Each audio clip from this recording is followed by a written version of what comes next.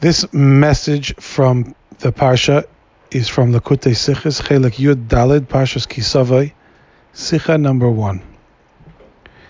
In Yiddishkeit, everybody knows that it's important to rise up above the Gashmias and the materialism of the world and to get closer to Hashem.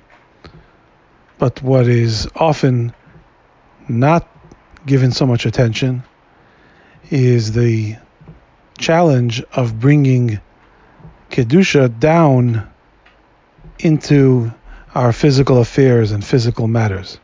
So it's easy to escape the world and find refuge in the davening and our learning Torah, and in that way rise above the world. But the purpose is not to rise above the world. The purpose is only to rise above the world in order to have control over it. But then to bring Kedusha down into every connection that we have with the world, from the smallest, most minor connections to the most serious and greatest physical areas of our life. All of it needs to be permeated with Kedusha, holiness that we bring down from above to below.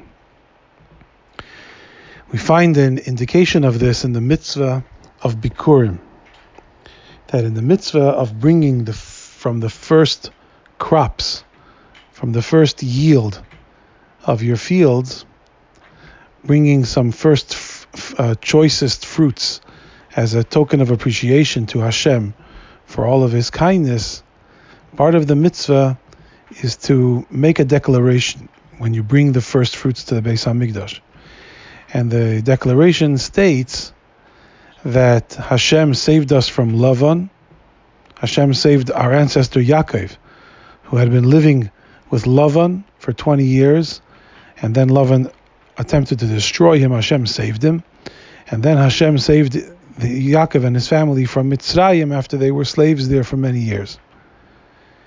And these two blessings, how Hashem saved us from Lavan and saved us from Mitzrayim, are not the only two miracles that Hashem did for our ancestors. But what's unique about the two of them is that they are two miracles that Hashem did for our ancestors in places where they had settled down. Yaakov had definitely settled down by Lavan. He lived there for 20 years, as mentioned, got married there, he had children there, and yet couldn't find anything good there. He suffered, he was oppressed by Lavan, and yet Hashem saved him. And the same thing is the Yidden in Mitzrayim.